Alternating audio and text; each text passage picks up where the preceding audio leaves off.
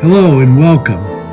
This is Reverend Mark Bishop, interim pastor here at St. Paul United Church of Christ in Wapakoneta, Ohio, where no matter who you are or where you are on life's journey, you are welcome here. We say this because we try to live God's extravagant welcome. You are always welcome to be a part of our family at St. Paul UCC here in Wapak. May God bless us abundantly as we worship together.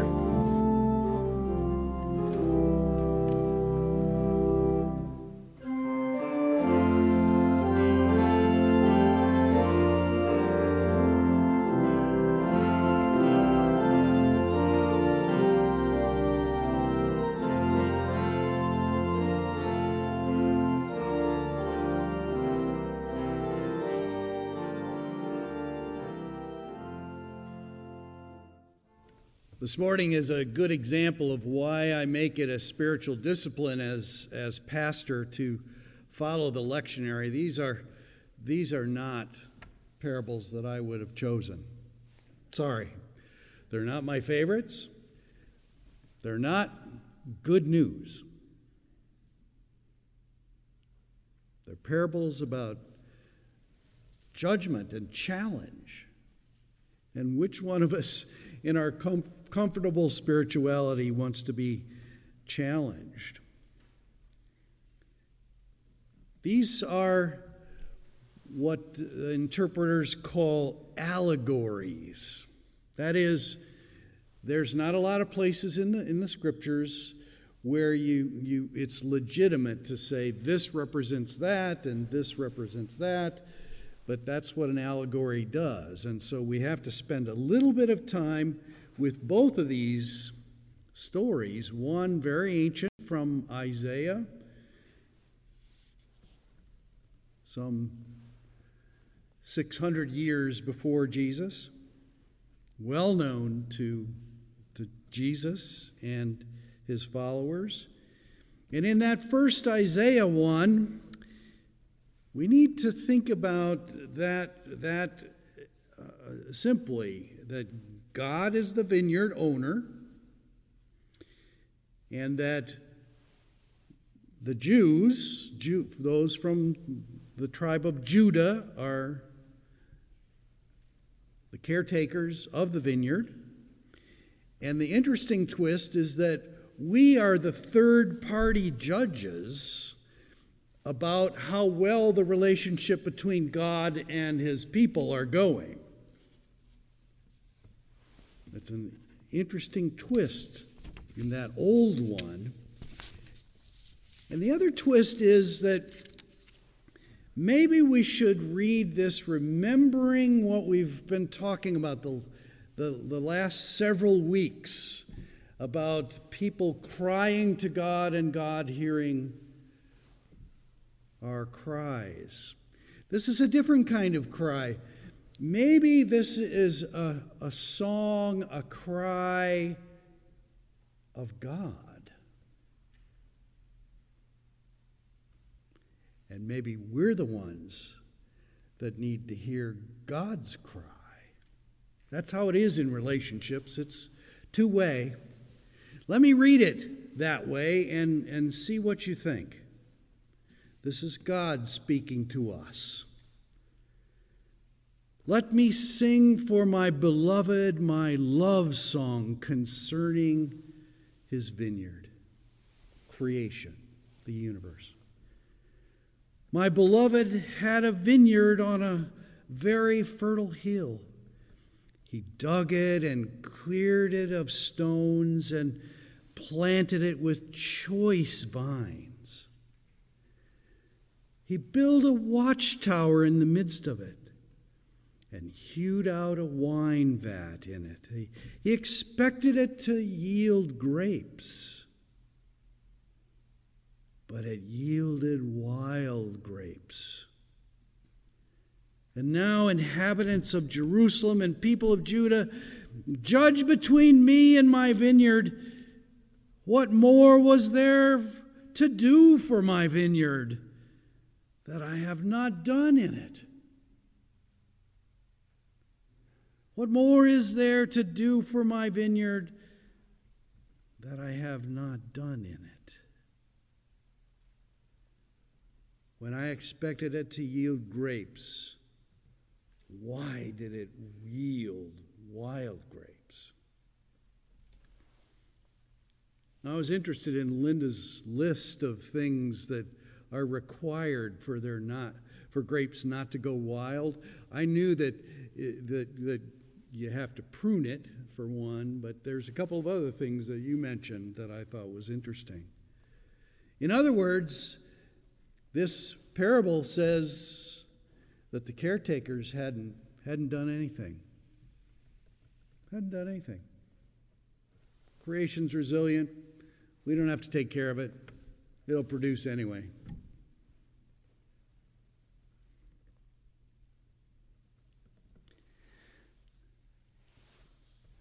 Now, I had a little trouble writing this sermon because I don't like being negative. I really like being inspirational in my sermons. But I'm sorry, you can't get around the judgment in both of these parables. Stewardship isn't just about giving money and time in church. It's about taking care of creation. And we're in this together. It's the only earth that God created. We're a part of it. And I'm going to ask you a question. You wonder why the church is not growing? Because we have a history of being on the wrong side of things. We see it clearly when we look in the past about how Galileo was treated when he first blasphemed against the teaching of the church and said that the sun didn't revolve around the earth, that the earth revolved around the sun. He literally was imprisoned for his false teachings. And there are many, many other stories like that where the church has been on the wrong side of things. And we have now had the warmest September in recorded history. I think there's a couple of other months this summer that have been the warmest months in recorded history. Scientists are virtually unanimous, not completely, but virtually unanimous, as close as scientists get, in telling us that we are in a climate crisis. And yet I was really distressed by the results of a public religion research survey that I read this week that said no single faith community exceeds 1/3 of its adherents viewing Earth's current situation as a crisis. That is, that 2/3 of us are poo-pooing it and are saying, we don't need to take care of the earth. It'll grow. It's resilient. Just like those who did not tend the grapes thought that the grapes would just grow.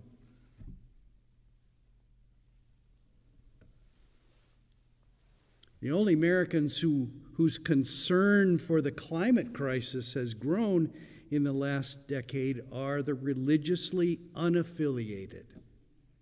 Get the connection? They look at the church and say, the church is not only irrelevant, it's backward thinking, and they don't get it. So why in the world would I want to join up with them? And so we need to be praying about how relevant we are about not just climate change, but many, many, many other issues. What are we paying attention to in the church?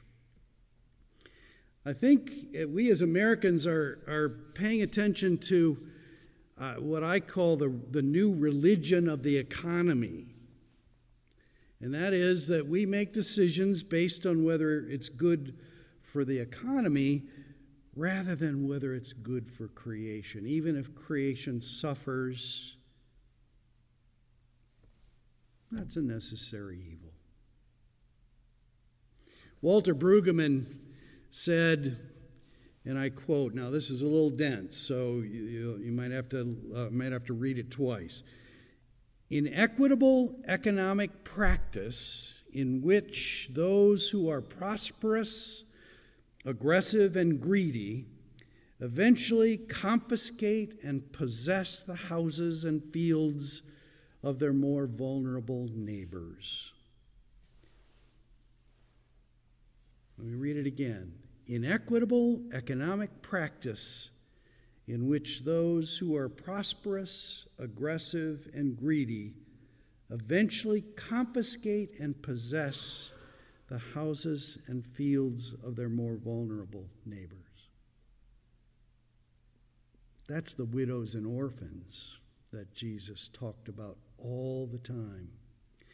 Isaiah simply calls them the nobility of Jerusalem, and he writes some not easy words. But I'm reminded of what's going on in our arguments about fake news and what's real news and what are facts and what is science and what can be trusted. When I hear Isaiah say, "You who call evil good and good evil, who put darkness for light and light for darkness, who put bitter for sweet and sweet for bitter, ah, you who are wise in your own eyes and shrewd in your own sight. Ah, you who acquit the guilty for a bribe." Is this today's news or what? "And deprive the innocent of their rights." Wow. It sounds like it was written for today, doesn't it? It's instead of 2,500 years ago. Some things haven't really changed. I told you I was afraid of being negative this morning. You're not ever going to hear the same kind of sermon from me twice, I hope. This morning, I think I and you are receiving a word from the Lord. We need to address climate change. Now, often, relationship with God is, you want me to do what? And today it is, you want me to say what? That's what I got. You want me to say what? Now you got to know that I'm one of those bleeding heart liberals in some ways. I really don't think I am. I think I'm an independent. I think I'm in the middle somewhere. But I haven't bought a pure gasoline car since 2004. I've only bought hybrids, and yes, I've read that I may not be helping anything by doing that. The lithium from the batteries comes from China. Back then, in 2004, the car was literally shipped from Japan, which was a total waste of energy, right? What we do, the decisions we make are complicated. I don't know whether I'm making the right decision, but we have to make our best guess about how to be caretakers of creation. We can't just say, well, that's politics. I can't figure that out. We must participate in this. That's what good stewards do. We make our best guess at how we can make those vines thrive, how we can raise luscious, delicious grapes, and not let them go wild. We can argue about what must be done, but not that we're in a crisis. And both parties in Washington have shown us this week what they care about, political parties, fiddling while Rome is burning.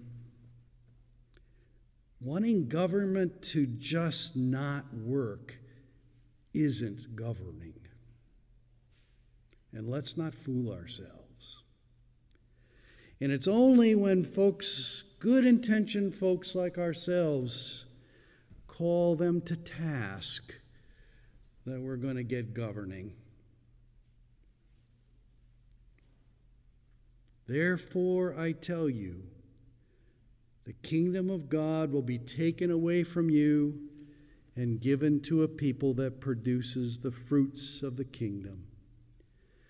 Now, that's not a threat of some sort of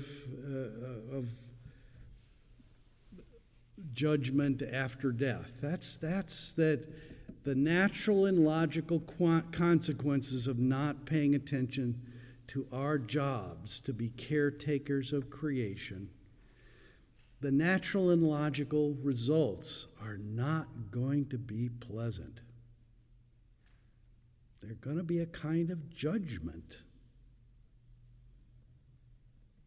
What do? Let's talk. Let's use our wealth to influence the direction we're moving in. Let's vote. What we don't get to do is get mad and quit.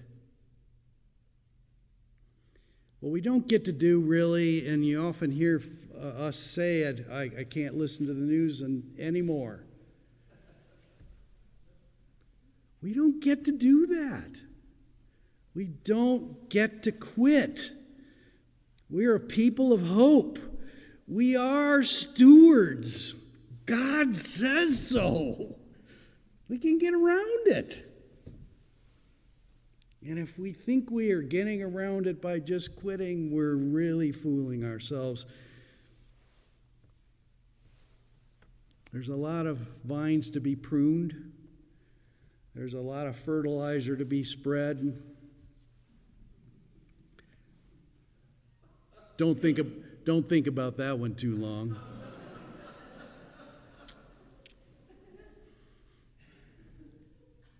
There are many desperate prayers to be lifted up to God, the God of this wonderful creation, asking for some sacred help with all these things. We live in hope that we can be a people that produces the fruits of the kingdom. We are a people of hope, a people of faith, who know that God is always faithful. God is always with us. And the parables this morning challenge us with the question, are we faithful stewards? I'll leave you with that thought and ask you to pray about it. What is your part in taking care of creation? We pray that you have found blessing and enrichment in joining us for worship today, as we are truly blessed to have you worship with us. Peace and blessings to you, and thank you for joining us today. If you would like to support the ministries of St. Paul United Church of Christ here in Wapakoneta, you can do so in 3 ways. First, you can mail in your gifts to St. Paul at P.O. Box 147, Wapakoneta, Ohio 45895. Secondly, you can send your gifts online from our website, stpaulucc.com. Lastly, you can text the amount you would like to give by texting us at 844-971-1800. Come join us again at St. Paul United Church of Christ here in Wapakoneta, where, no matter who you are or where you are on life's journey, you are welcome here.